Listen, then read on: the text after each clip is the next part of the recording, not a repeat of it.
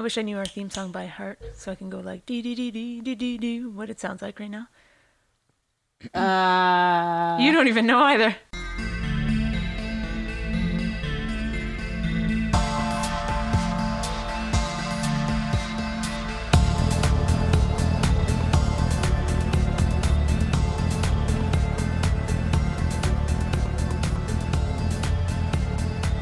So it's 12:57. All right, whatever. I'll just And action. Welcome to The Art of Murder. I'm Julie. I'm Jenna. Oh. Oh, God. And now we're stressed. Oh, boy. Well, you know what? It's been 2 weeks. Yeah, it has. Which is a long time. So all the nerves and everything that we had the first episode seem to be back. Yeah. Yeah. Oh, fuck. But it's okay. We're going to power through because that's what we do. We power through. Never erase, embrace. Oh, I love that you said that. That's like my favorite saying that you have. Yay. Yeah, sorry about last week, guys. It was... Never apologize. I know you say that, but it was Canadian Thanksgiving. I will not apologize for Canadian Thanksgiving. No. Because turkey and ham. We're actually thankful for it. Yeah, we are. Whoops. And then just kind of a very stressful week. Yeah. All good now. I think everything's under control. But how was your Thanksgiving? It was wonderful. Yeah. I went hiking. I did not get murdered. Yay. And I didn't even find a dead body or anything. Damn it. I know. You did find a dead fish. Lots of dead fish. It was the salmon run up in Bradaville Falls on Manitoulin Island. Beautiful place. I know. You sent me pictures. I was jealous. And of the dead fish. That's true. With no eyeballs. Yeah, that was crazy. Eyeballs are the first thing to go. Oh. Yeah. Is it really? Yeah, the birds love it. Oh. Yeah, dead Yeah, that fish makes sense. It's really easy to pop out. Oh. That was my pecking noise. I don't know if that's how, I would assume that that's what it would sound like. That's the Foley sound for when a bird is plucking and pecking an eyeball. It was like the pop and peck. Oh, well done. Well done. Thank you. Excellent. Yeah. And you had a good Thanksgiving? I did. Holy crap. There was so much food at my mom's place. Oh, yes. And then we went to Tyler's parents and we had ribs, which was a untraditional way of doing Thanksgiving. But a great idea. Amazing. And got to kind of shoot the shit with both of his parents about the podcast. Nice. And they're very excited. My family, I don't know if... Do they listen to the podcast? No, they didn't. But when I was telling them about this new thing that we were kind of taking on, they said, they were like, oh, isn't that nice? You have a cute little project that, well, they said it in a very American way because my mom had invited my American family. So it was like, you have a podcast? Oh, that's just so nice. Yeah. You and your girlfriend are doing a podcast now? That's just great about murder. Yeah, and art. Are you doing an art and murder podcast? Is that what they actually Sorry, sound Aunt like? Patty. You are a wonderful human being. I love it. I know. I was going to say, don't talk shit about your family if they're listening. Well, you can. It was cool. They're your family. They'll have to forgive you. Yeah. Okay, corrections catacomb. Oh. There was a couple and I forgot to write them down. First off, I got a text from my aunt when she listened to the last podcast and she goes, I had mentioned at one point how I knew nothing about music and how we didn't have TV growing up.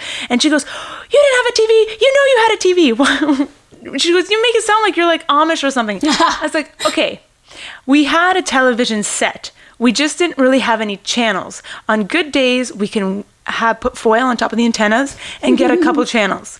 But we didn't have cable or anything like that. And no, we didn't have a radio in our house or a music, like, some people have like a music station. We didn't have any of that. So that part was true. I, in fact, had a television, but didn't have any real channels or any music channels to it. So there you go, Lynn. Okay? I'm going to tell everybody that now. By the way, hi, Lynn. You have a fun story about your aunt. I do. Maybe we should. I've been kind of like asking people, about murders if they know any murder stories and whatnot. And then she goes, oh, did I ever tell you about the time I worked with a murderer? Bum, bum, bum. And that is where I'm going to end that story today. Because maybe one day we will have her call in or come visit and so awesome. tell us the story herself. I was freaking out when you texted me. It's very cool. I was like, whoa! It's somewhat a high-profile murder in Toronto as well. Shut the front door. Well, she's... Okay, so a girl died. Oh. But she was the heiress of something, if you think about her last name. Okay, anyway. I'm sure there was another correction I wanted to do, but can't remember. Yeah. I, unfortunately, was kind of last minute, like always, writing my story, so I didn't get a chance to really go through. I probably have some as well. Yeah. But, I did have one.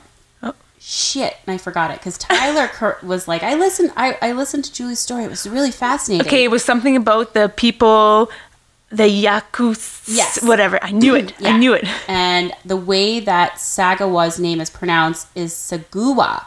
No. Correction to the correction of the catacomb corrections. Yes, we'll get a. You know what? It doesn't matter. You guys, if you're interested.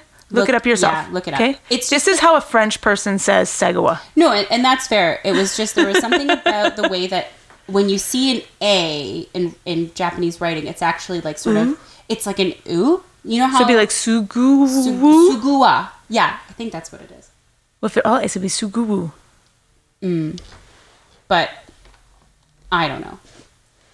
My vet clinic's calling me right now. Oh. I know. Uh-oh. It's okay. Phoebe's okay? Oh, yeah. She, I was just calling to renew her prescription this morning. Oh, that's nice. Yeah, my dog has a heart condition. So we've got 2 stories coming up that we're going to talk to you about. Is there anything else that I think that's about it. No, let's do this. Yeah. Let's get right into it. Fucking A. Okay, so Jenna, first off. Hi. Hi. I'm Julie. That's Jenna. We're going to tell you about murder. I want to talk to you about serial killers real quick. Can I get... my pen and paper out? Yes, and I forgot my pad, but it's okay. I'm going to use the back of this thing if I need it during your story. Yeah, Julie last week was taking notes and asking questions based on the notes. I think it's a great idea. It's a good way for us to sort of educate ourselves. I was saying, sometimes I'm asking questions because I'm confused, but maybe somebody out there is confused too, and it might not just be me. Or it might just be me, and you guys have to listen to my questions anyway. Well, if they have questions, they can email us at artofmurderpodcast@gmail.com. There you go. All right. Excellent. Yay. So, serial killers. Did you know that 15% are female?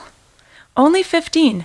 Now, that is actually higher than the number of one-off killers. So, serial killers, 85% are male, 15% are female. In one-off killings, only 10% are female and 90% are male. Now, these are statistics I had looked up. People did a few studies. Yeah, there you go.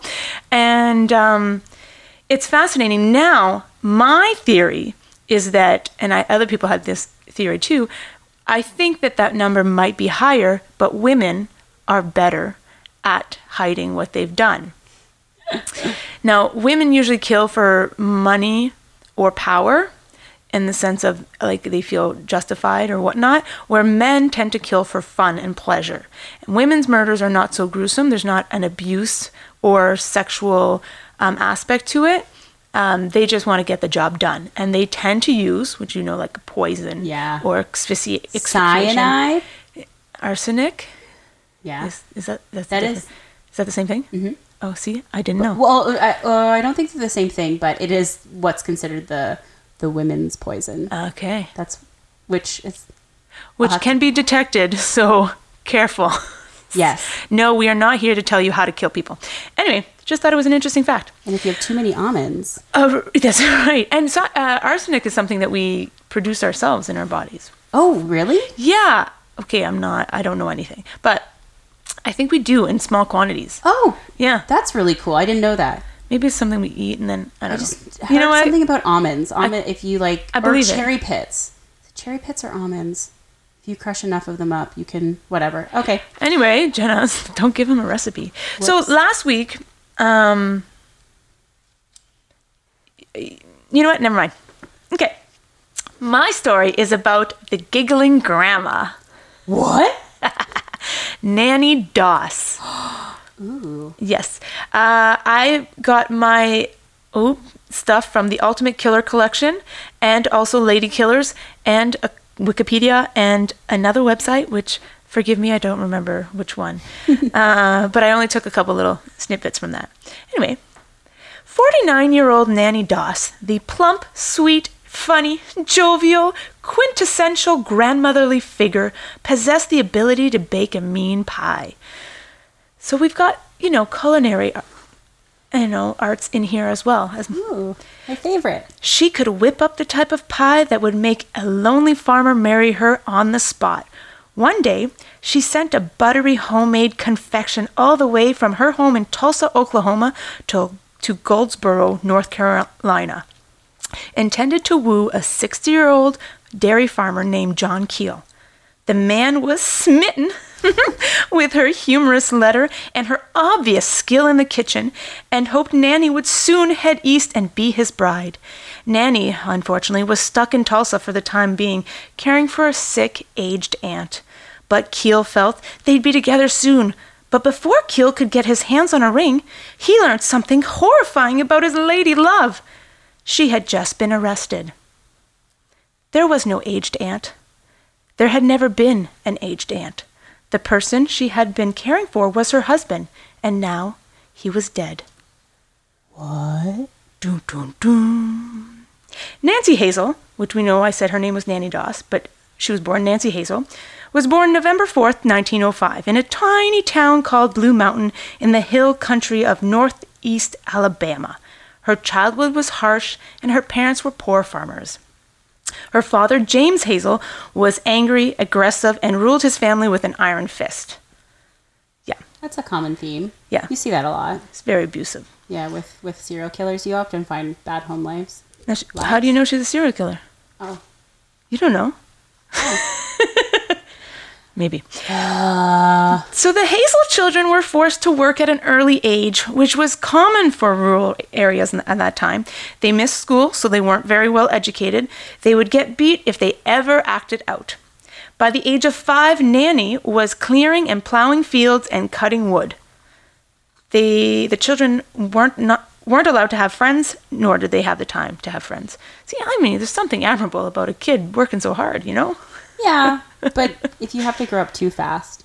Well, yes, she's 5. Now, here's something. When she was 7, she suffered a severe head injury. Oh, boy. While visiting family. So we have hard life, we have abusive father, and now we have the cream of the crop, a head injury. Check. Yep. She was on a train when it had to make a quick stop, which jolted her forward and banged her head on the iron frame in the seat in front of her. She experienced blackouts and pain for months and had headaches for the rest of her life.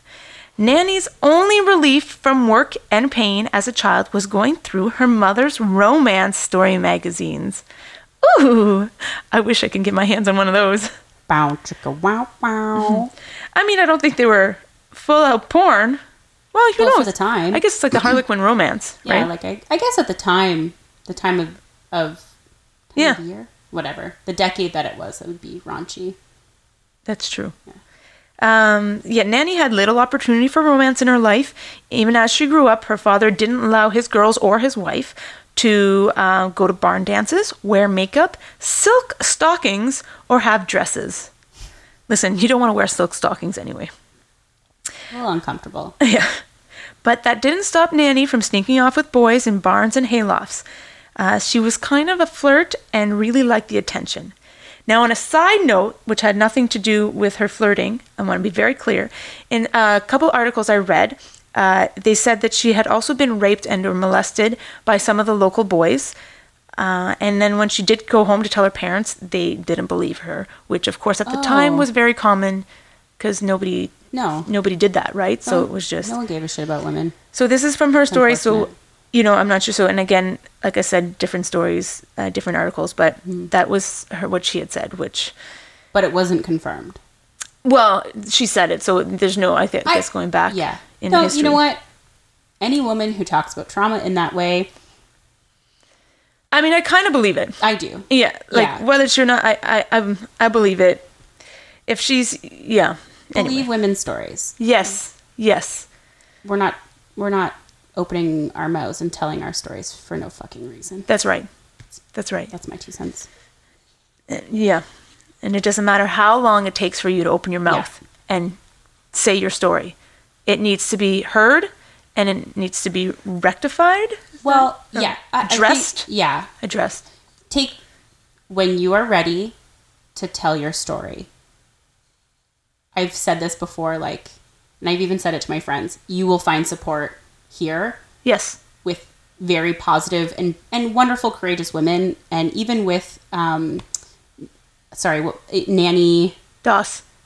Even with Nannie Doss's story, doesn't matter how long ago it was.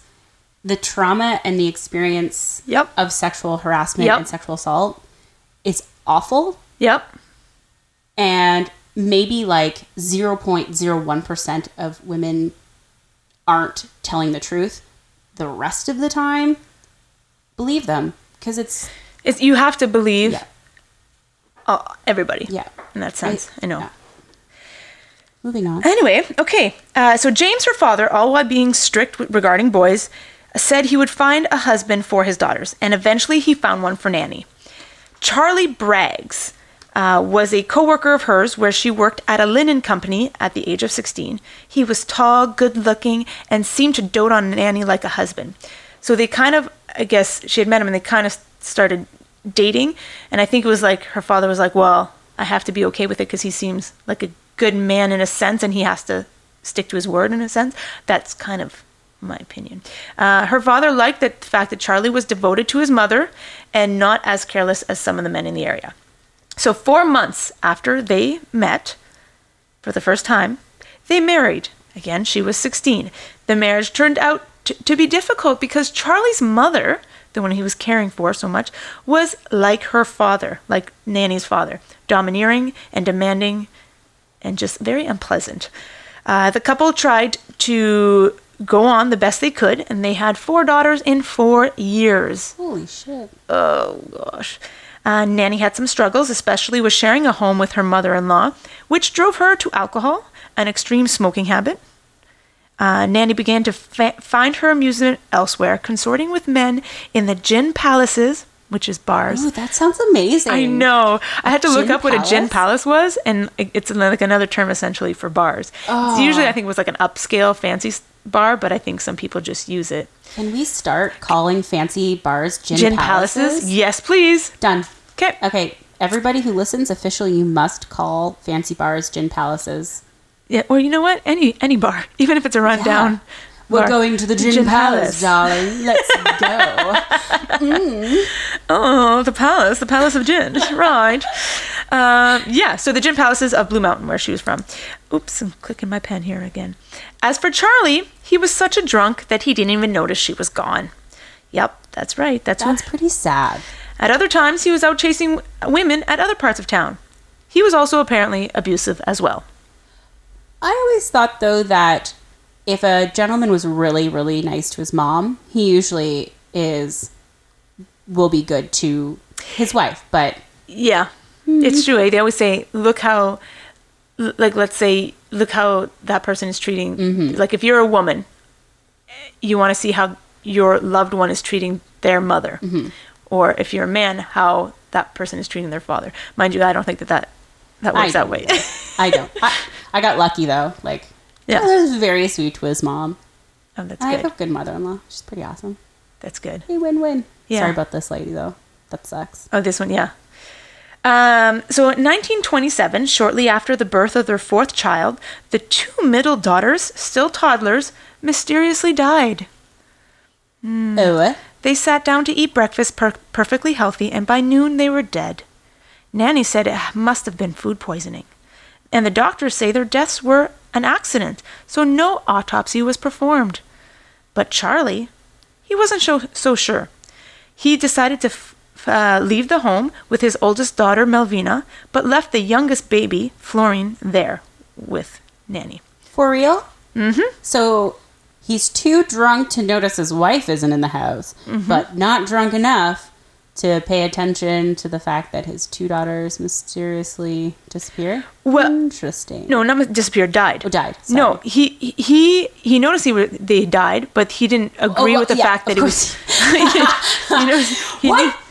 Wait, hold on. My daughters are dead? He didn't agree to the fact that it was an accident. Yeah. Oh, okay. So, and she's just like, oh, I don't know what happened. Like, they just sat down, they were fine, and all of a sudden they had severe stomach pains, and then they just died. But he must have been, I don't know. Whatever. But the doctor, you gotta listen to the doctor. He said, oh, it must have been an accident. Doctor. Give me the news. Yeah, that's right. Got a bad case of loving you. That one, nice. So Charlie described later how he was scared of his wife and refused to eat and drink anything when she was in a bad mood. Yeah. Okay. So I have so many things to say to this, but no, we'll keep going. Charlie was gone for a whole year. Shortly after he left, his mother died. Yep. And Nannie remained in their home. When he came back, he was with another woman, a divorcee, yeah, and asked Nannie for a divorce for the return of their eldest daughter, Melvina. She granted him the divorce, and Charlie Bragg was the only husband to make it out alive. Yes. And this was her first one. There's more. Oh, shit. Yes. So again, you got to think, first of all, so he leaves with the oldest daughter, leaves the baby with her, then brings back the eldest daughter just to be like, okay, here, as a bargaining chip. You can have your kid back as long as you give me a divorce. So, Go back. Was the mother-in-law still living? Well, yeah, because it was his house, right? So they moved in together. So it was her, Charlie, and his mom. Right. He left, leaving the mother there with Nannie. Oh, boy. Anyway, I'm not saying anything. I'm just saying. Holy shit. So Nannie moved back in her family home and found work at a cotton mill not far from Blue Mountain. So she moved back. So she still liked those romance magazines and decided to try her luck in the Lonely Hearts column. She liked so much. Remember those? Those little sexy ads? Looking for male, tall, likes long walks on the beach, baking pies in the afternoon, going to church on Sunday, and then taking a slice out of life. Nice. Call me. Well, it would or be write male. to me. It would be male. Yeah. So she wrote to lots of men who had advertised, but one stood out more than others. Frank Harrelson, a handsome 23-year-old worker in Jacksonville. After making contact, Frank fell for Nannie. And they were married in 1929. She was 24. So 2 years after she had divorced Braggs. Unfortunately, Frank was in debt, an alcoholic who also served a jail time for assault. He was not at all what he said he was. You mean you were catfished, Nannie? Huh? Mm-hmm. Another alcoholic, too. Yep. And the frequent visits from the police to let her know that her husband was in jail for drunkenness again confirmed that fact. He was also abusive, just like her father. But Nannie persevered with the marriage for 16 years. Holy shit. I know. I mean, that's a whole other psychological kind of thing. Like, yeah. Looking for her childhood, she's almost like, I don't want to say the word used to it, but like she's got to not feel good about herself in the sense of like, this had nothing to do with her. Okay, again, the killing, I'm not talking about the killing. I'm just talking about the specific situation, okay? You have choices. Yes. But you like, do you feel bad? You know? Actually, it's funny you should say that. Yeah. Internally, I'm struggling with that. Yes. Because for 16 years, if you are in an abusive relationship and potentially had if you've potentially killed already to get rid of your problems, I don't know. I'm conflicted. I'm saying it's probably brewing inside of her. Yeah. Don't worry, if you do feel bad for her, you won't after 16 years. No, but during the time, it's shitty. You can't, there's no, yeah. Abuse of any kind is really crappy. Yeah. Regardless of who you, regardless of who you are, abuse is shitty. Okay, let's keep going. You'll feel less bad right now. Nannie's daughter, during this marriage, Nannie's daughter, Melvina, already had one son, Robert, and was also pregnant again in 1945. So Nannie, the doting grandmother, remember, she was very, like, people loved her. She was funny. She was, like I described her as plump. She liked that. And, just like your typical grandmother that you would trust to make any pies for you. I'm picturing Mrs. Potts right now.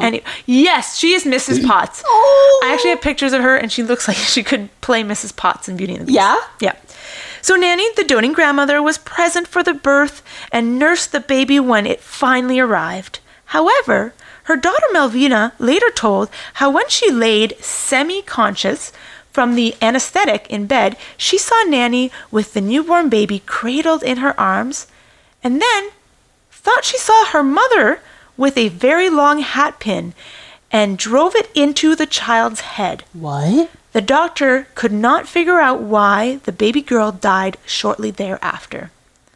And Right into her head.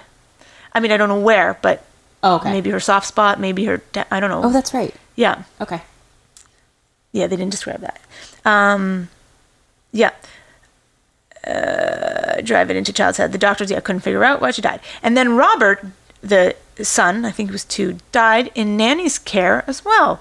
The doctors concluded it was asphyxia from unknown causes, which could happen if you're having like a seizure or that kind of thing, right? Now, Melvina had lost both of her children. Nannie appeared distraught and sad at the gravesite. But a couple months later, Nannie seemed to have perked up when she received a $500 check from the insurance policy she had taken out on her grandson. What? Mm-hmm. Yep.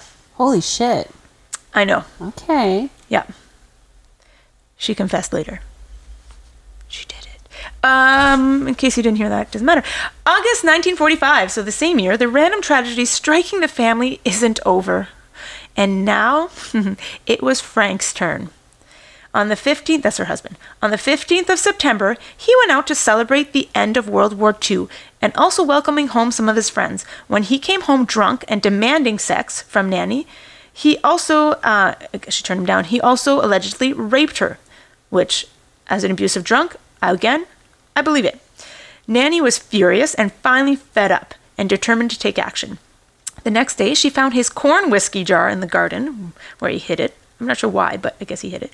She poured some of the contents out and filled it with rat poison and then put it back. That evening, Frank had himself a drink and all of a sudden found himself in excruciating stomach pain and then dying immediately. He was 38 years old.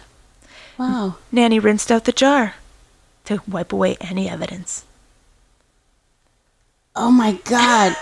Okay. Yep. He's kind of an asshole. He is. Good riddance, but murder is wrong. Murder is wrong, but then we would have nothing to talk about. That's true. So again, she moved again. Now again, can I say again one more time in the sentence, please?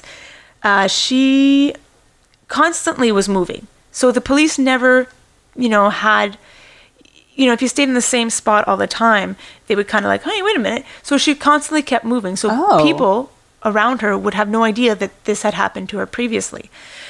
So she would stay, when somebody died, she would stay for maybe a month or two and then pick up and go to not arouse suspicion.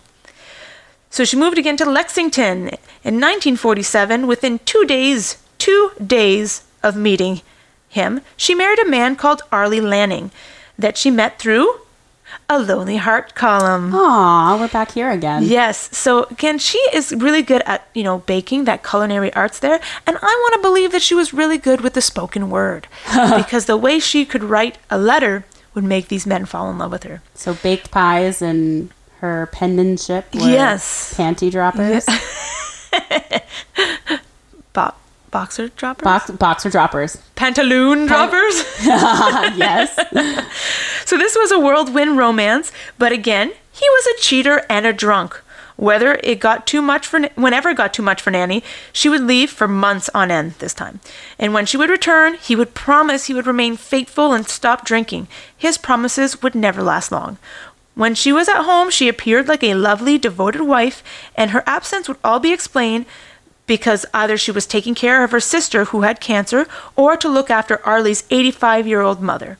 So at face value, they seemed fine. But of course, they definitely had issues, and the neighbors gossiped, as Arlie could often be found in the red light district. But then Arlie suddenly died of heart failure, as the doctor concluded that there was no heart failure because he was a heavy drinker, and he was also potentially suffering from a serious flu that was going around at the time. So, of course, no autopsy was performed. God damn it. Nannie said He just sat down to drink a cup of coffee and a bowl of prunes I specially prepared for him. Specially? And then he was gone.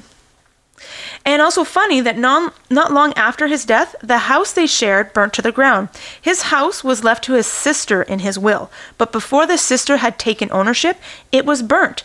And then the spouse, Nannie, was the one that collected the insurance money. It was also weird how she managed to get out her beloved TV set out of the house before the fire. She said something about it needing to be mended and fixed.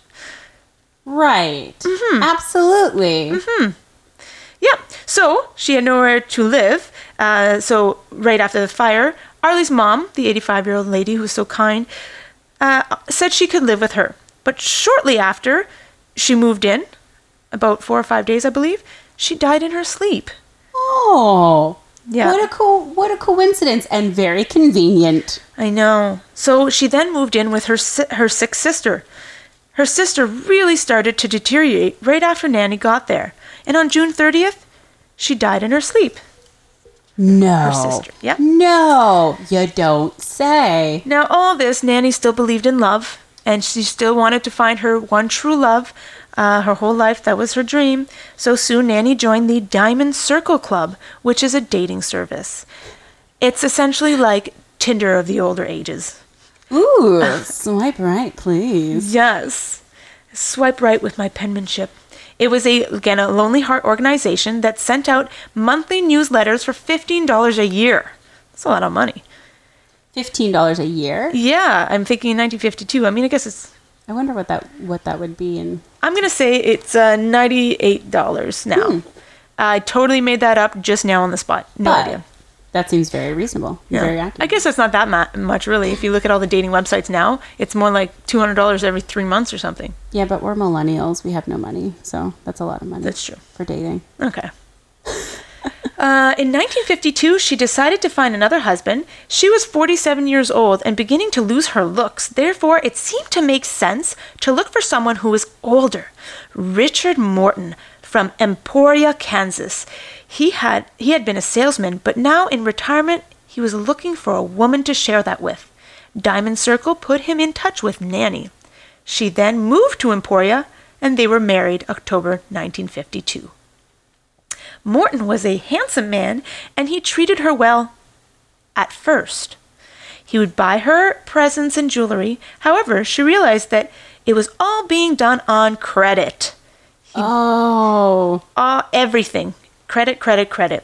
He owed everyone. Not only that, he was also sleeping around with other girls in town. Nannie realized it was a mistake to marry him. But I'd say so. But for Nannie, that wasn't really a problem. But his demise was delayed by a visit from her mom following the death of her father. In a world where time is money, that was a direct copy-paste, Nannie couldn't wait any longer, and her mother tragically died. She suffered stomach pains shortly after arriving at her house. It's very sad. What? And then died. That's so heartbreaking. No. And then Nannie's husband, Richard Morton, died a short while after, May 19th, 1953. When it rains, it pours blood. Or stomach pains. Yeah, or arsenic. Yeah. After Richard's death, she moved to Oklahoma. Oklahoma, where the sun... I don't know yet. Nannie's fifth husband, a 59-year-old Samuel Doss, a Nazarene minister. Oh. Yes. He was dealing with the loss of his wife and 9 children who were killed by a tornado that had engulfed Madison County, Arkansas. Holy shit. I know. That's, yeah. So not only are you a man of the cloth. Is that the right way to say it? A cloth robe? I don't know. Not only are you a man of... I'm thinking that cloth like Tarzan? I feel like... Cloth? Yeah, you could be right. Yeah. I think I've heard that phrase said before about priests, but not only are you a very religious man, you probably keep in line with your Bible teachings, you also have a devout family and a loving wife, and boom, they're just taken from you in one fell swoop. Horrible. So he was a God-fearing individual who was, not like her previous husbands. He didn't drink, he didn't smoke, or commit adultery. Yeah. He was very thrifty. Unfortunately, he was also deadly boring. Well, yeah. He sounds like Can't my mom's have one last without boyfriend. the other. Love Who didn't know what mashed potatoes were. Oh no. Yep. Okay, we're gonna have to talk about that later. So the couple married in June of 1953. Okay, again, I just want to, in case you weren't following the dates, her husband Morton died May 19th, 1953, and she married in June of 1953. Okay, as long as you got those dates in order. Nannie was quickly fed up. Sex was always pre-scheduled, and her romance novels and magazines were banned. What? I know. Even the electric fan was only allowed to be turned on when the temperature was insane, and the lights had to be turned off religiously when leaving a room. He sounds fun. Oh, she's going to spit her tea out. There's going to be a tea all over the couch. Couldn't even have the frickin' fan on? No. He's really relaxed, this guy. He's really chill. Oh, yeah. He's like, whatever. Was he afraid that the fan would turn her on? I think it's a money thing. He's super thrifty. He needs to save every single penny. So that's electricity. Yeah. Ugh. So she was fed up, but delighted that Sam had made some mistakes. Firstly, he had given her equal access to his bank account. Secondly, he had taken out 2 insurance policies in which she was the sole beneficiary. If only he had known about the prunes. One evening after a delicious prune pie, which that sounds disgusting to me. Yeah. Okay, I've never had one, so maybe it's not. If somebody, ever wants to make me a gluten-free prune pie, I'll try it. But if it's laced with arsenic, I'm so mad. So yes, after eating a delicious prune pie, Samuel expressed severe stomach pains. Now, he was taken to the hospital where he stayed for 23 days, and they said he must have suffered some infection of the digestive tract. Upon being released from the hospital, Nannie served him a cup of coffee and a pork roast. Unfortunately for him, the coffee was laced with arsenic, and by midnight, he was dead. Don't ever fuck with a person's coffee. Ever. Or prune pie. Well, yes, but You're don't fuck with coffee. She's sacred. She's really passionate about her coffee? Yep. Wow. This time, though, doctors, perturbed by the sudden illness and death, he finally ordered an autopsy. Yay! Welcome to the first autopsy. Bum, bum, bum. The official result? Arsenic was found in Doss's system in horse-killing quantities. Holy balls. Nannie was arrested, and police started looking into her history, learning that 4 of her husbands had died suspiciously. She then confessed in the murder of her husband, her mother-in-law, her sister, her own mother, and her grandson, but was only tried for Samuel Doss's death. She confessed to 8 murders, but people think it was up to 11 killed. She eventually pled guilty. Despite being a horrific murderer, Doss seemed to enjoy the limelight of her arrest and often joked about her dead husbands and the method she used to kill them. Those in the courtroom jury failed to see the humor, and for her crimes, she was sentenced to life in prison on May 17, 1955. But the state did not pursue the death penalty due to her gender. A little sexist, I think.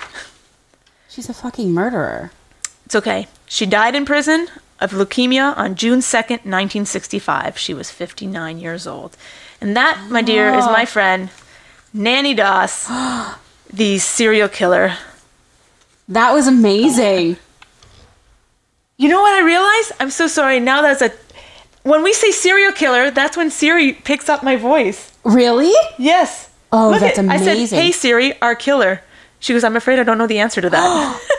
Okay, this is why I keep my phone as far away from here as possible. That's kind of creepy. It's and almost, amazing. I know. It's like it's like your phone knows you. Siri knows you so well. Anyway, yes, the giggling grandma. Holy shit. There's so many little anecdotes, guys, if you want to go look her up. There's also apparently a movie, and I can't remember the name of the movie, but I saw that there was a movie based on her, and it's all the facts and all the little tidbits you can get is so fascinating. What's the movie called? I just said I don't know. Oh, sorry. It's okay. You're fixing your headset. Yeah, my headset just immediately was like, I'm going to cut out and not let you know that things are recording properly. Yay, technical issues. Brilliant. So that is my murder. So my God. If you guys need to pause this because your lunchtime is over, mind you, that wasn't too long. No, that was great. And then come back for Jenna's murder. But yeah, Jenna's about to murder. I keep clicking this pen. I need to get a pen that doesn't click because I don't want people to hear it. Okay. So let's take a little TP break. All right. I'm gonna refresh my tea. Okay. Take a pee. I'm gonna drink my tea during this murder. I'm gonna tell you about. Nice. Well, you'll see. Okay. Okay. Yay. Be back in a bit. Bye.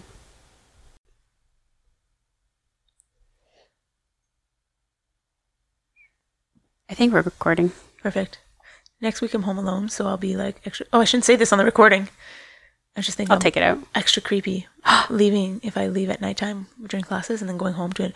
I hate going home late at night to a home that's empty. Mm-hmm. Oh, it makes me. You better text me.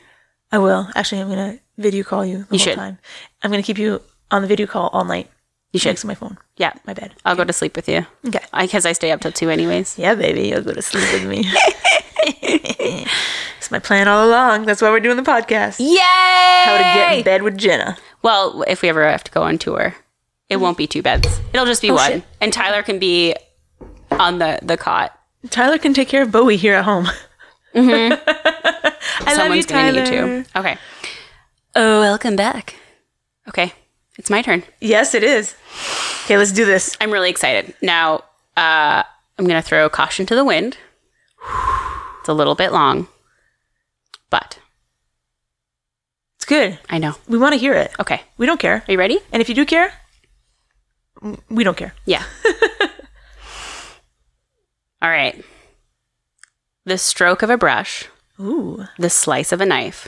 A question unanswered for 130 years. An impressionist painter or an infamous serial killer. Today, I present my story called Sickert, Jack. What? I titled it even. The Life and Tale of Walter Sickert and Jack the Ripper. Oh, no. Okay, first of all, how is this not like 18 episodes? I'm sorry, I don't know. Right? Yeah, no. That's why I said it was a bit long. So. Okay. Oh, my God. Okay. I've been thinking I wanted to do Jack the Ripper, but I would wait because... Anyway, it doesn't matter. Who cares? Go. It is. I did as much consolidating of really poignant facts that had to do with Walter only. Okay. I didn't really go much into Jack the Ripper as an individual. Okay. But how the two could potentially be one and the same. What? All right. Walter Sickert was born May 31st, 1860 in Munich, Germany, to Oswald Sickert, who was an artist, and Eleanor Louisa Henry, apparently a daughter of like a famous astronomer. Sickert did not find the art world at first. Even though he came from a long line of painters like his father and grandfather, he actually found a love and passion for the theater first. Around 1871, he belonged to Sir Henry Irving's company, playing in small roles. Sir Henry Irving was a very famous actor, and fun fact, he worked with Bram Stoker. Ooh. Mm-hmm. And Sir Irving is the inspiration behind Dracula. It was in 1881 when Walter decided to make the switch to study art. He worked as an assistant to James Abbott McNeill Whistler. It's a very long name. And he was doing etchings with him, like studying and being as an apprentice doing printmaking. Nice. His first set of paintings were small tonal studies painted alla prima. What's alla prima? It's done very quickly without letting the layers underneath dry. Yeah. And very often thicker paints. Yeah. And taken from Whistler's examples of like nature. So were you testing me there? Is that what just happened? A little bit. I also didn't know what it was. Jenna, I taught you that specifically in class. I forgot. I forgot I didn't take notes. I wasn't listening to you. I was a bad student. Yeah. Anyway, no, I listened. I'm going to chew gum and pass notes in class. I did. Obviously, to my lovers. Anyway, back to murder. Okay. So then in 1883, he met Edgar Degas in Paris. We know, and we know who Degas' work and advice had a huge influence in developing Walter's own personal version of Impressionism. The pervert style? Anyway, I'm going to jump over that. Actually, that's true. Oh, okay. Well, because he was. I'll tell you a little bit about Well, not that Degas was a pervert? Well, yeah. Anyway, that's a whole other podcast. I mean, he's painting little girls in ballet. Oh. And also, at some point, the ballet, there was some sort of link to some sort of sexual, not saying that those were, but some sort of, I don't know if it was like I don't want to say sex workers because I don't think it was by choice, but that kind of like selling women and/or children or something. Which is interesting. Oh, okay. By the way, I could just be making all this up from what I think I heard at some point in my life, but I'm pretty sure that that's somewhat accurate. Okay, tell me more. Yeah, it sounds like it. With a couple of years under his belt, his first major works of art were exhibited at NEAC, which is called the New English Art Club. It's unfortunate, but the work was not well received. The subject of one of his pieces in the exhibit was of a well-known music hall singer of the time. In this day and age, depicting female performers was very controversial. The work was seen as vulgar and ugly. So it's common knowledge that in the Victorian era, female performers were looked down upon. People often believe they were more or less just sex workers only. Yeah. And people saw his work as a foreshadowing that this was going to be the rest of his style. Like he was going to be just doing portraits of musical and acting performers, female performers. And they weren't wrong.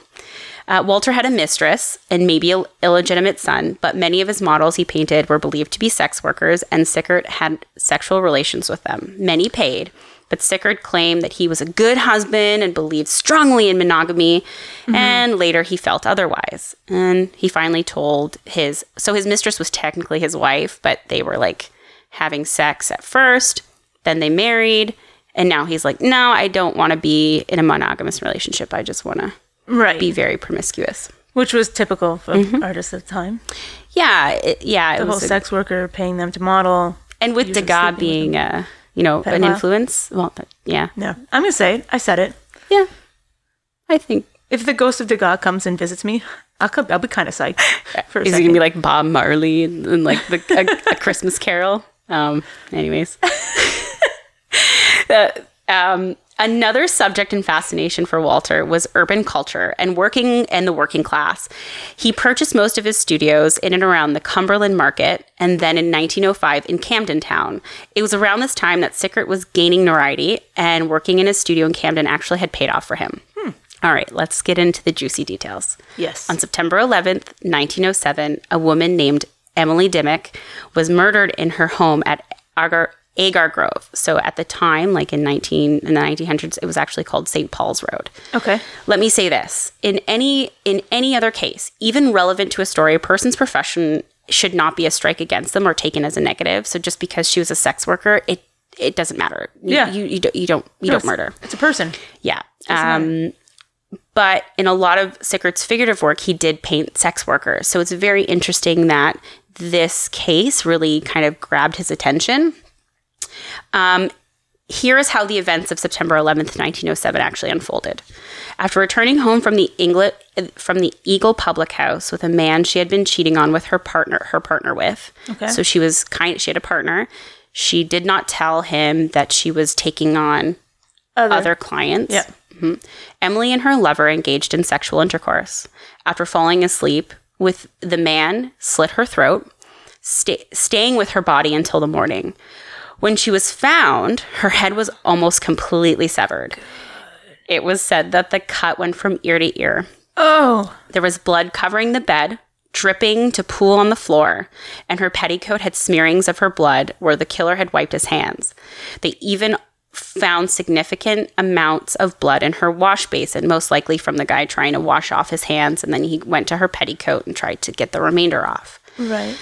So, murder is as good of a subject than any other, Sickert said later in his life. Because it was this turn of events that inspired Sickert to create his most famous and controversial series called The Camden Town Murder. The first piece that he created had like a whole bunch of different titles, but the one that it's most famous for is called What Shall We Do for Rent? The piece depicts a naked lady laying on her bed with a shadowy figure looming and studying her with crossed arms.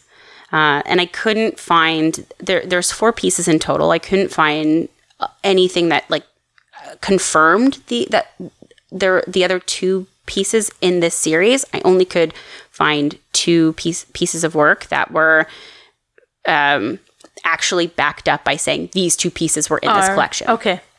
Which you're going to post. I will, yes. Brilliant. The second piece feels more defined as a story.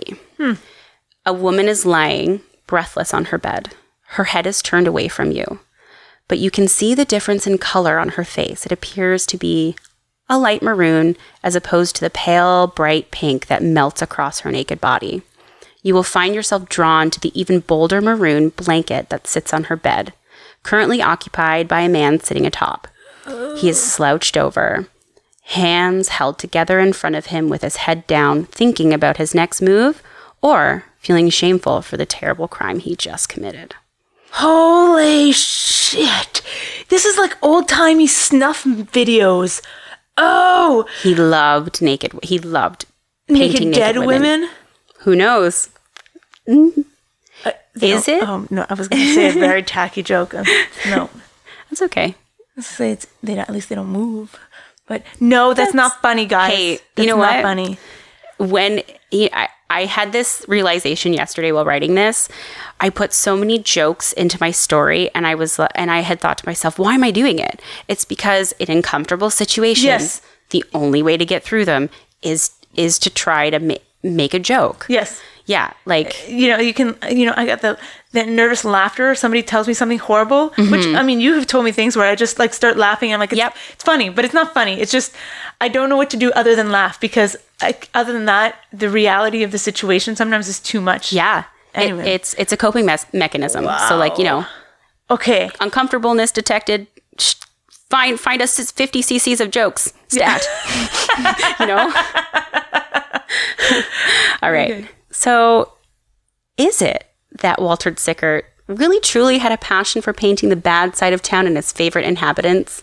Or was it that he had a fever and the only prescription was killing Emily Dimmick and hiding the truth in his paintings?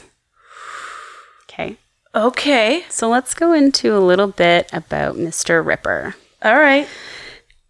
He was outspoken, Sickert, in his fascination of crime and murder, and specifically of a very infamous man. Sickert claimed to actually live in the room that this man first started his blood-soaked path of terror in London in 1888. He even painted a piece showing a creature outlined in white window blinds, standing headless in front as the viewer peers down a hallway, and it's called Jack the Ripper's bedroom.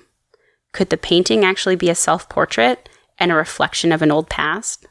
Okay, and the timelines, they match up. I'll get to that. Okay, because that's what I'm thinking. Like, hang on, something was in 1907. I was like, how old was the? We'll say that they're 2 people right now. Artist. Okay, keep going. I need to know. The year is 1888. The location is the east of London. This was considered the slums of London, and there were too many young female sex workers popping up dead. It is on record that there are only 5 confirmed Ripper murders. However, there are up to 6 additional unsolved murders that could be linked to Jack the Ripper. Yeah. If we go by the timeline of the canonical 5, his terror ended only 3 months after his first killing in November 1888. But if we go by all 11, they don't have a fancy name, the murders stopped in February 1891. This case specifically took place in the Whitechapel district of London, and there was a huge public interest in the murder. Like, so much so that the entire area became obsessed. And when it came down to like trying to solve this crime and it couldn't get solved, the police commissioner and secretary actually decided to resign because the town was so upset that they couldn't solve it. It was just that captivating of a case for the entire area. All right, let's look at the timeline. On August 31st, 1888, Mary Ann Nichols was found on Bucks Row, which is a street, Charles Cross saw a lump of something and grabbed Robert Paul to go with him to examine what was Mary Ann Nichols' body. Her throat was slit. She was on her back and her insides had been ripped out. Oh. Basically, they're just like, blah, blah. Okay? They're like, what? Blah, blah. Okay. That's my... She even acted it out, guys. Okay. On September 8th, 1888, Annie Chapman was found at 29 Hanbury Street at the back of her apartment. Her throat was slit, and even worse than the first murder. Okay, well, nothing is really worse than like having your innards sort of spew out, but the really kind of really shitty and very humiliating part of this was her womb was actually removed.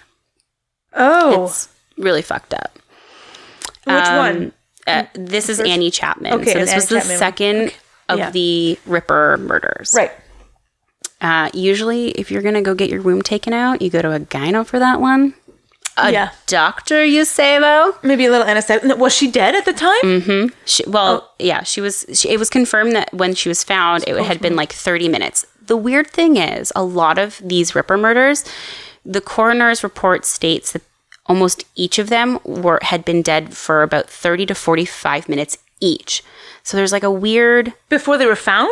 So when they were found, okay, it was said that the bodies had been dead for at least 30 to 45 minutes. Wow. All 5 of these ones. So they were found pretty... Oops. Soon. Mm-hmm. Yeah.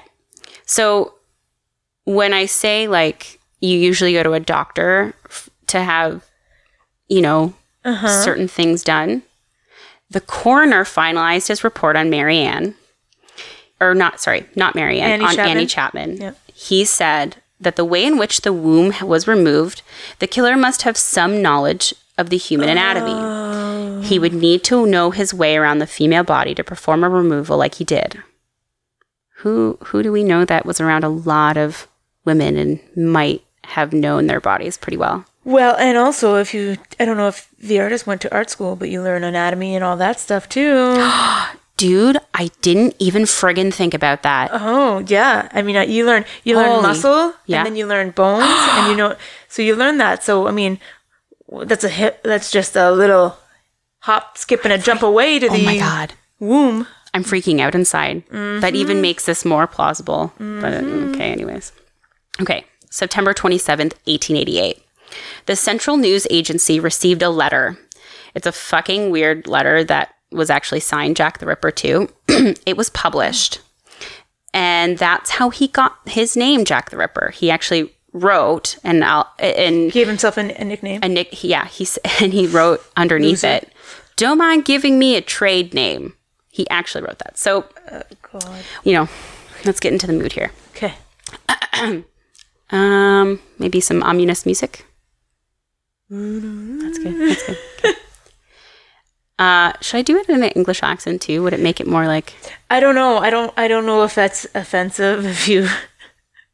There is theories that the serial killer was a woman too. Mm-hmm. Really? Yeah, that Jack the Ripper was a woman. Jill the Ripper. Yeah. Oh, that's cool. Okay, I'm going to pretend that I'm Jill the Ripper. Okay. You know what? Do it. Right. And you know what? All right. Let's do this. Dear boss, I keep on hearing the police have caught me, but they won't fix me just yet.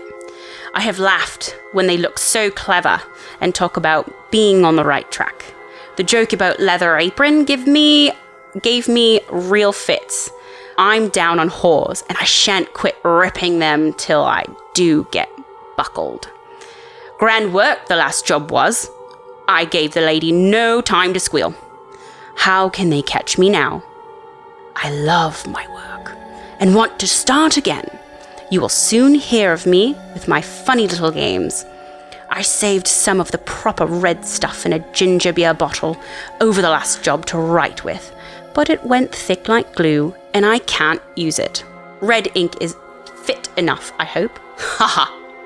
The next job I do, I shall clip the lady's ear off and send to the police officers just for jolly, wouldn't you?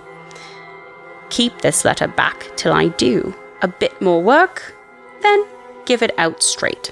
My knife's so nice and sharp, and I want to get to work right away if I get a chance. Good luck, Yours truly, Jack the Ripper. Don't mind giving me the trade name. P.S. Wasn't good enough to post this before I got all the red ink off my hand. Curse it. No luck yet. They say I'm a doctor now. Ha ha ha. Was that released to the public, the Yes. doctor theory? It was. It was actually, they did decide to publish the letter. And not hold it back as the letter. You'd think he would say, if he thinks he's a doctor, you'd be like Dr. Jack the Ripper or something, right? Yeah, if You would play with it. Dr. Ripper. that's an interesting theory. I don't know. I can't tell if he's sort of poking fun at the coroner's report that he might be a doctor, or if he's like, haha, you probably are looking for a doctor, but in reality, I'm not. I'm not. I'm going to start giving myself nicknames from now on. Cool. I am going to be Princess Consuela Banana Hammock. Yes. Excellent. Can the Friends writers give us permission to do that? Because that would be awesome. Or Jack the Ripper. Anyway. If anybody wants to give us some cool fucking nicknames, go for it. It's only episode 2. They don't know us well enough. But you can try. But you can try and we can just say no. That's true. JJ. Yeah, we are JJ. All right. So that was the first letter. All right. So let's get back into this. September 20th, 1888, Elizabeth Stride was found off of Burner Street, but only her throat was cut. So this is a weird piece of information that let's pin that. Okay. September 20th, 1888, again, just west of Elizabeth Stride's murder in Mirror Square, Catherine Eddowes was found brutally murdered. Her throat was severed, abdomen ripped open, and he removed her left kidney and her uterus. Yeah. After this brutal killing, he wound up heading close by where the first murder took place that night and dropped a piece of Catherine's apron. It would be the only significant clue the investigators found during the entire case. Not much came of the apron, and because there was only like a message written on it in chalk, and it wasn't anything like, it didn't tie anything to anything. It just said, the Jews are the men that will not be blamed for nothing. I know. Nothing, there was no follow-up about it. I need to know more. All right. The police department received a second letter dated October 1st, 1888. It claimed to be written by Jack the Ripper again. The handwriting from the first letter is very accurate to the second letter. In this letter, he gives details about the murder that no one from the public could have known about yet. So even though the letter was dated October 1st, it was given right away, like right after September 20th. No date. There was no date that I could find that specifically said when the police got the letter. Okay. It just said that it was dated October 1st. Okay. It just said shortly after the September 20th double murder. All right, here we go. I was not codding dear old boss when I gave you the tip. You'll hear about Saucy Jack's work tomorrow. Double event this time. Number 1 squealed a bit, couldn't finish straight off. Had not got time to get ears off for the police. Thanks for keeping last letter back till I got to work again. Jack the Ripper. So the public didn't even know about the double murder yet. So basically, okay. So I'll talk a little bit about that in a moment. Let me just tell you about the last one. November 9th, 1888, the last confirmed Ripper murder and the most gruesome. Mary Jane Kelly was found mutilated and disemboweled lying on her bed at 13 Miller's Court. Her throat was severed right down to her spine, her abdomen almost emptied of its organs, and her heart had been taken.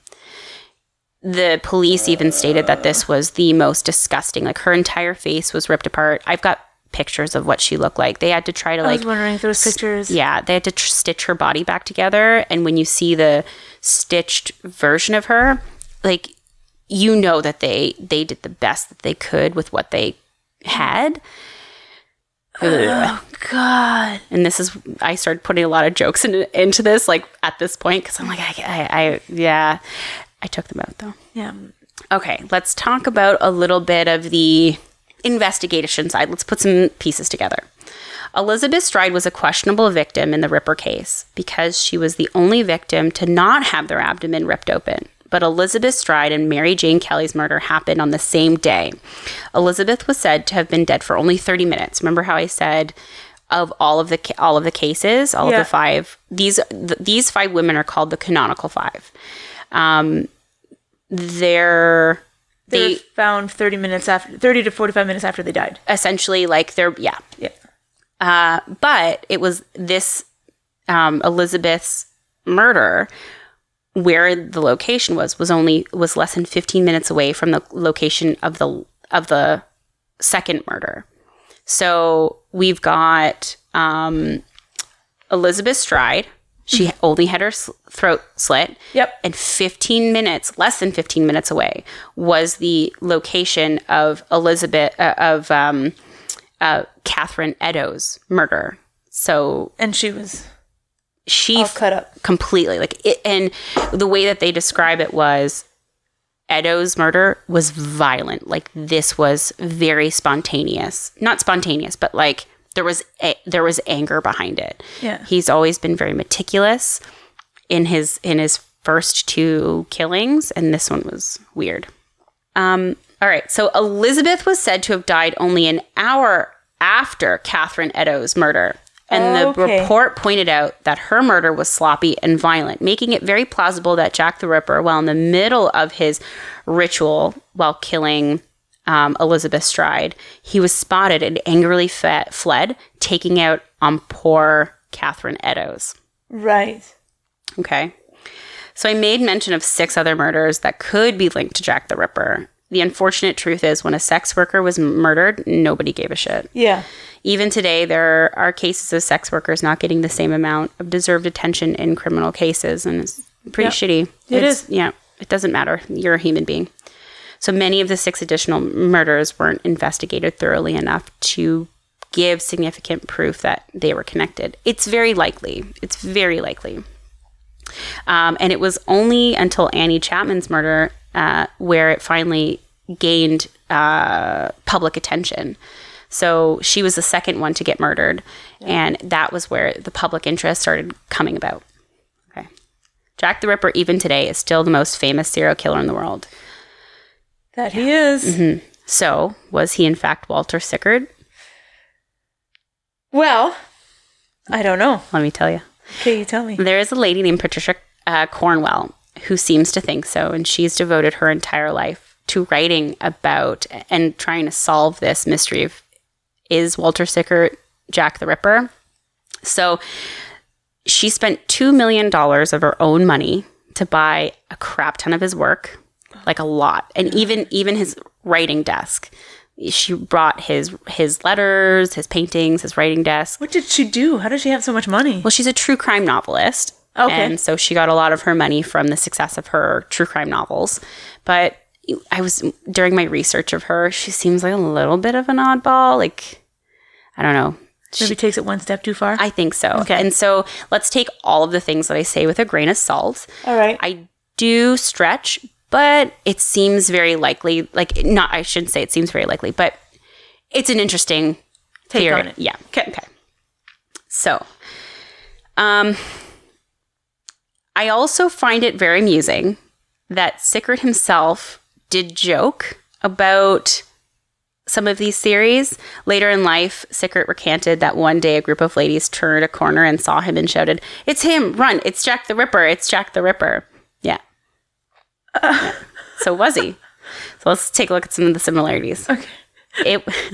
I know, you're just getting. So he I believe he died in 1949. So he lived a reasonably well life, and he was still very popular as an impressionist painter well into the 1920s.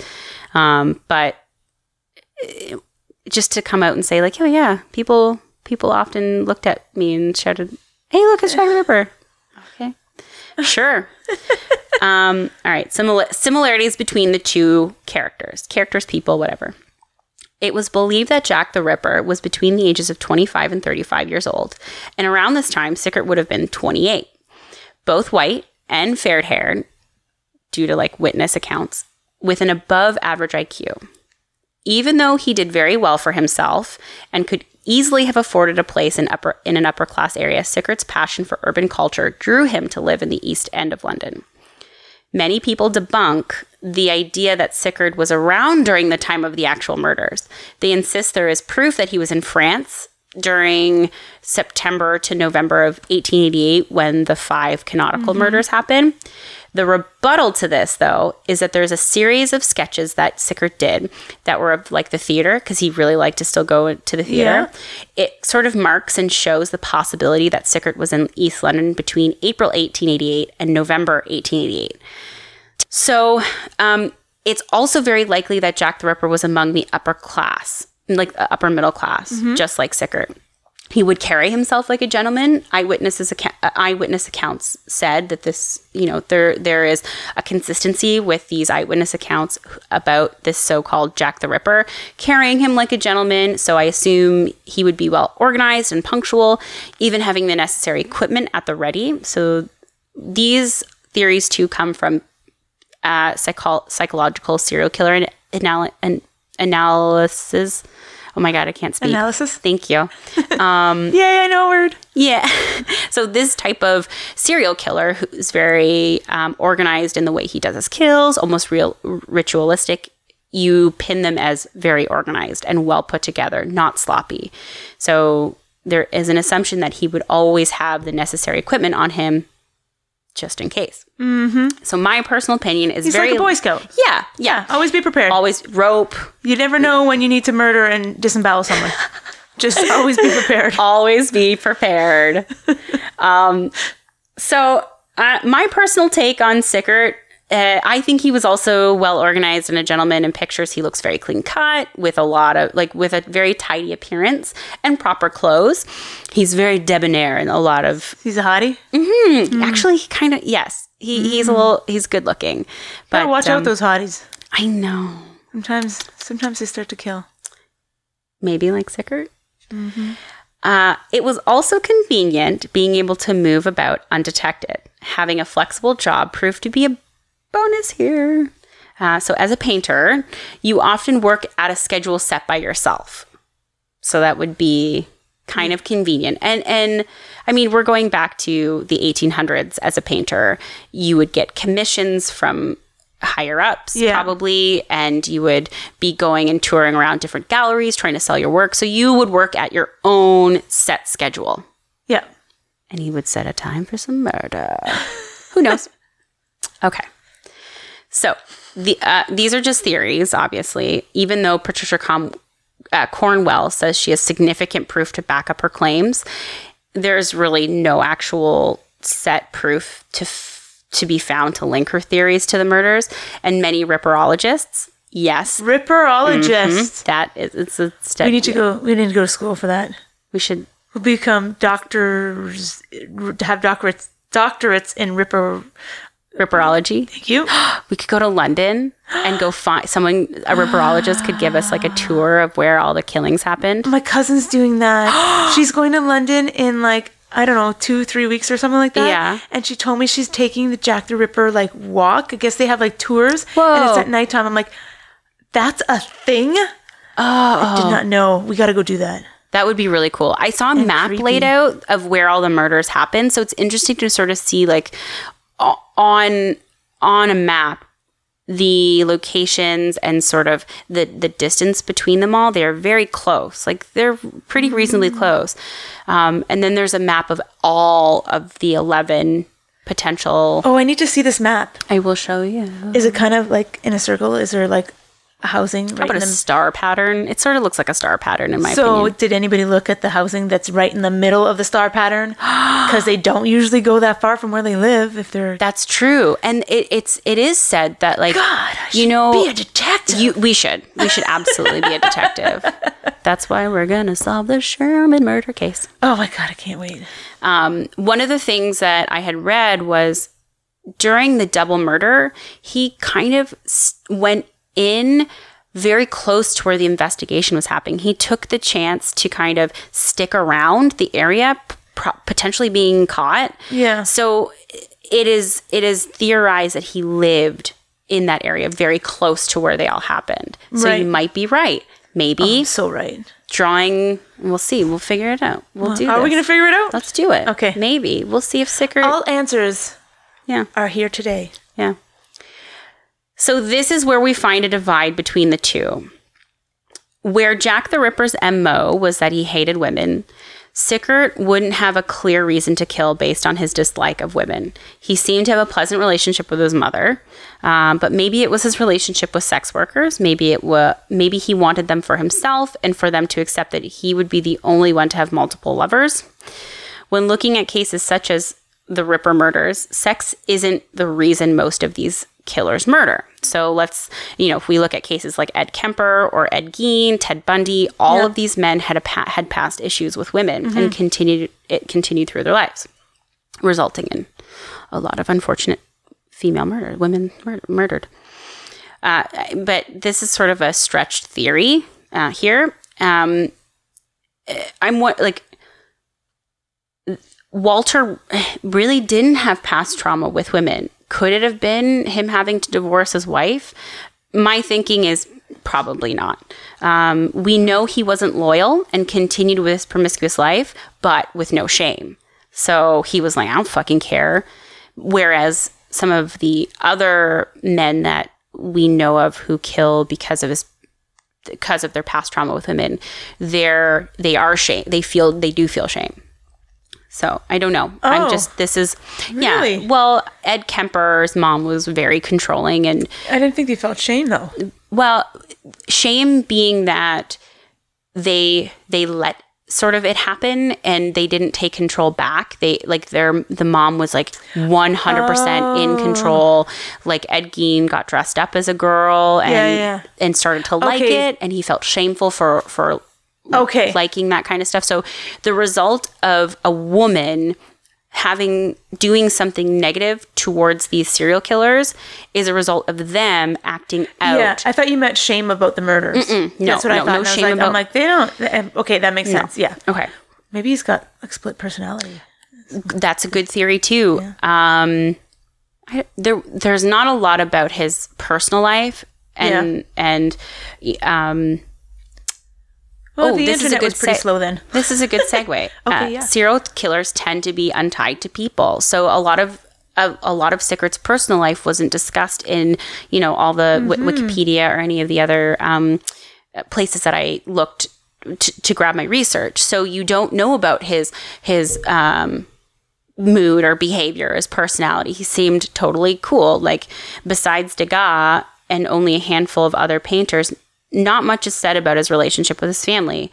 And with his ex-wife out of the picture by 1885, he was removed enough from human... Was he removed enough from human attachment that he could kill freely? Yeah. So, unfortunately, that's a question that's going to stay unanswered because we don't know. We just don't know anything else beyond that. When comparing the handwriting to that of the Ripper letters, there are some uncanny similarities. The only problem is that the actual Ripper letters were never confirmed to be from the real JTR, Jack the Ripper. I got annoyed having to write it a frickin' billion times. So there's no way to fully confirm this theory. No DNA could be pulled from them. However, the paper that was used was tested by forensic paper experts and found to be a very rare paper that was part of only 24 possible sheets of a handmade paper run. So the Sickert letters that Cornwall purchased and the Ripper letters were forensically tested, and a forensic paper expert, Matt, looked at both of them. Even the handwriting itself is fucking very similar. Very, very similar. So when you look at if you think about it, 24 sheets, 24 runs of this handmade paper. Yeah. It is very, very rare that both those papers could come from two different people. Could they also be like two different people. It could be as well. That What is if they're another little theory. partners there. That's a whole nother podcast to go into about how Jack the Ripper may have had an accomplice. Because if you look at the double murder, it's plausible that he could go from one to the other. Or was it that his accomplice was already at the second murder just about to take place, and Jack was at the first one and got interrupted, and his accomplice was in the middle, just about to kill Catherine Eddowes. Again, that's a whole. There's so many. Mm-hmm. Okay. So not a comparison, but remember when I said that Sickert was fascinated with Jack the Ripper? This is all coming to a conclusion. Oh, yes, and then the painting. Okay. So, in fact, Sickert was more like obsessed with this. Like a little fan culty. Mm-hmm. Yeah, like he was a murderino. Many people claimed they saw him dress up in the garb that witnesses described JTR to have worn the night of these murders, even going as far as wearing a mustache to look like Jack the Ripper. So, was he actually like cosplaying this guy? So let's end on this. I'm going to give you this picture. Okay. I want you to take a look at it. Okay. All right. So take a look at this. This is the piece called Jack the Ripper's Bedroom. Okay. I suggested the idea that this was a self-portrait, maybe of the man he once was. It was painted in 1907. Okay. The Camden Town Murder series that he also painted, which shot Sickert to fame and was influenced by the murder of Emily Dimmock, was also painted in 1907. Could this self-portrait be a realization he needs to kill again? And is the subject in his greatest work of art, in fact, Emily Dimmock, the woman who would become his last and final victim? That this is the woman? No, I'll show you the other. More. So this is... You want to know what this looks like? It actually looks like a mirror, not down a hallway. Interesting that you say that, because at first I thought this looks like a mirror as well. Yeah. But then I was like, okay, well, there's like a hallway, the way that it's reflecting. But if it is a mirror, that's even creepier, because it's him looking in the mirror. Okay, let me show you. So... the two paintings that are here, these are the originals, okay? Those are the two ones that I was talking about. Okay. So... oh, shoot. Okay. Okay. This is a woman on the bed? Looks like a man. I don't even know how... Hang on here.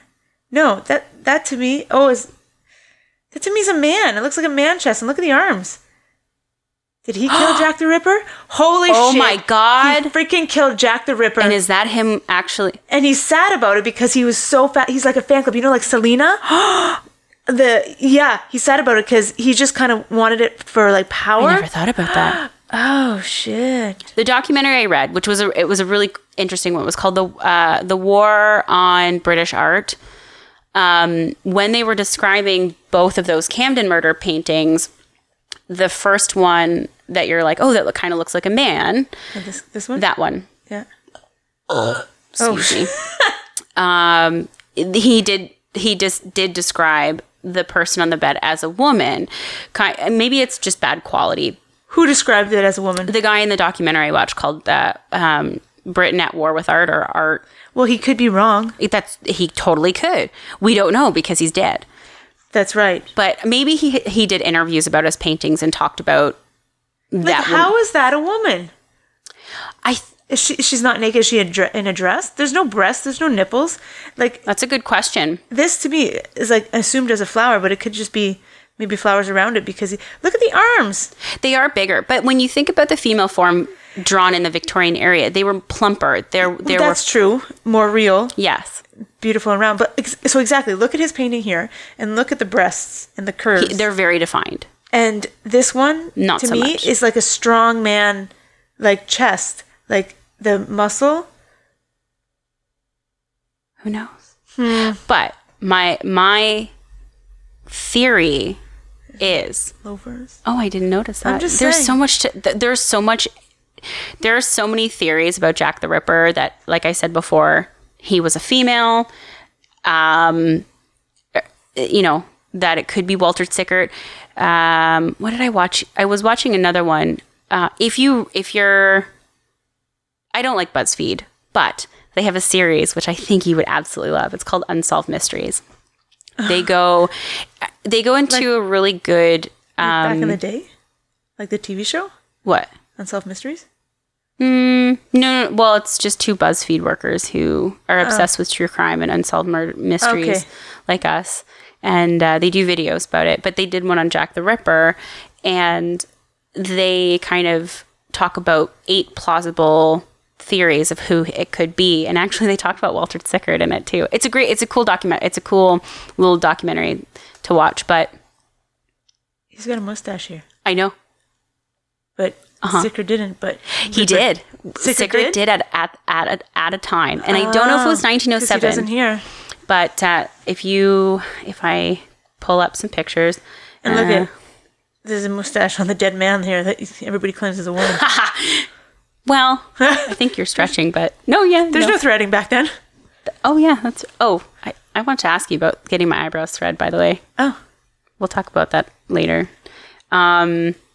Yeah, and one thing that I did read was that Sickert really liked to change his appearance a lot. So when he would kind of go into a new way of painting, he would sort of shift his appearance. Okay. Yeah. I could kind of respect that. That's kind of like Madonna with her you know, every album. She shifts her kind of, not saying that she's comparing her with a murderer, but no.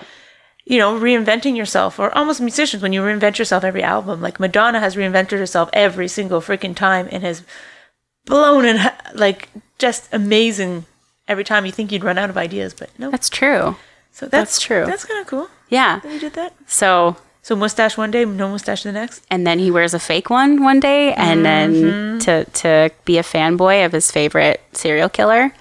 Who knows? It's very, when I was researching it last night, I thought, could this, because that painting of Jack the Ripper's bedroom wasn't the only painting he did sort of as an ode to this murderer. Yeah. And I thought, okay, with the paper forensics being very, very, very interesting, the handwriting, the where he was at the time, his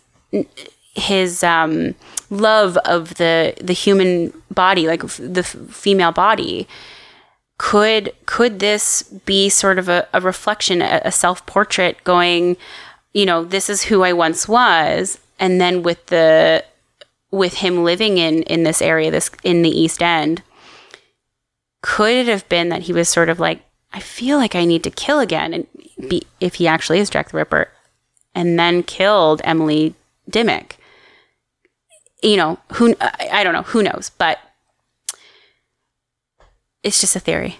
When did Emily Dimmock die again? In 1907. 1907, right. September 11th, 1907.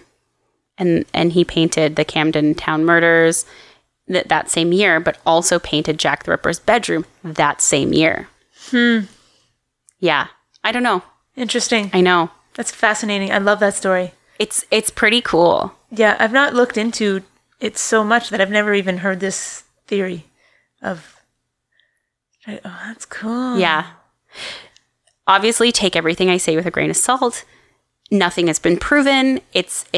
No, I'm taking it like a brick. Oh. It's a brick now. Be careful. You're a brick house. Letting your story hang out. I said it's a brick house. I like it. Jack the Ripper and what's his name again? Strike. Walter Sickert. Sickert. I got too nervous when I was singing. Do you get my joke now where I was like, sick art, bro, or sick art Jack? Because his name sounds like Sick Art Jack. It's Jack the Ripper. It's all coming back to me now. Every episode, we got to sing that song. Cool. Can we have Celine Dion on one time? She sings that, right? Yeah, she does. She does. It's all coming back to me now. And in the video, it's like her boyfriend on a motorcycle or something. Yeah. And she's like in a nightgown. She's amazing. She is amazing. I don't care. I hate Nickelback, but if anyone says shit about Celine Dion as a Canadian musician, fuck you. She's beautiful and she's fabulous. fantastic. Yeah. And on that note, Nickelback is not so bad either, okay? Oh. I know. Everybody hates it when I play Nickelback. Just let it go. Hey, it's a difference of opinion. That's right. My opinion is not wrong. It's just your opinion. Mind you, I don't know much of their songs. I know some of them. I had a shitty boyfriend who his favorite band was Nickelback, and I remember our very first date. He was like, "I'm a really good singer," and he started playing it, and he was trying to like sing, and I was like, "Oh my god, I like Chad Kroger's voice more than I like this. This is pretty sad." I ended up dating him for 4 months. Oh, 4 months. Yeah, it was pretty bad. It was bad. We're not going to go there. Now Anyways. you just lost Nickelback as listeners. Did you realize that? Maybe Avril Lavigne will be our... ex-boyfriend. Oh, I don't give a shit about fucking emotionally abusive piece of shit.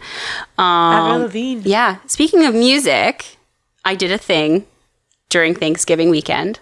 Because, procrastination. I made a Spotify playlist. Oh, yes.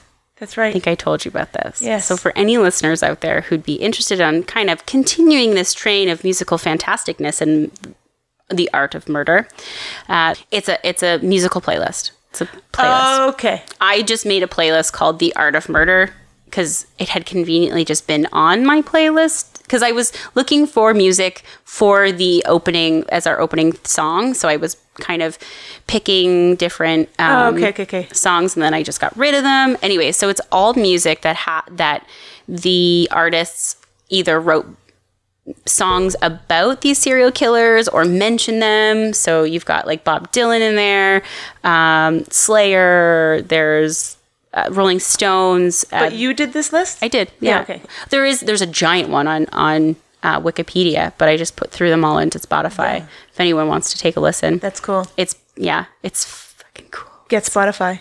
Yeah. We'll be on Spotify soon. I don't have it. We'll the podcast will be on Spotify. You'll get Spotify soon. Yes, I will. I'll gift it to you. Jenna will show me the ways. I will. Excellent. Well, that was fantastic. This was a good one. Great. Love it. I know. Thank you for listening, everybody. Yeah. Episode 2. We're just yeah. Yes, we deleted the first one. Yeah, sorry. It's gone. So this is officially episode 2. Yeah, officially. When we're starting the count fresh. Mm-hmm. I agree. Excellent. All right. Well, that's it. Take care, be kind, and ambient toast. Ambient toast, everybody. Bye-bye. Bye-bye now.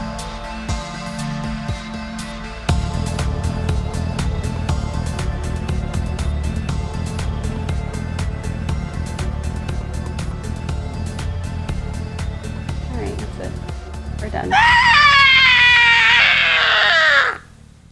What the fuck was that?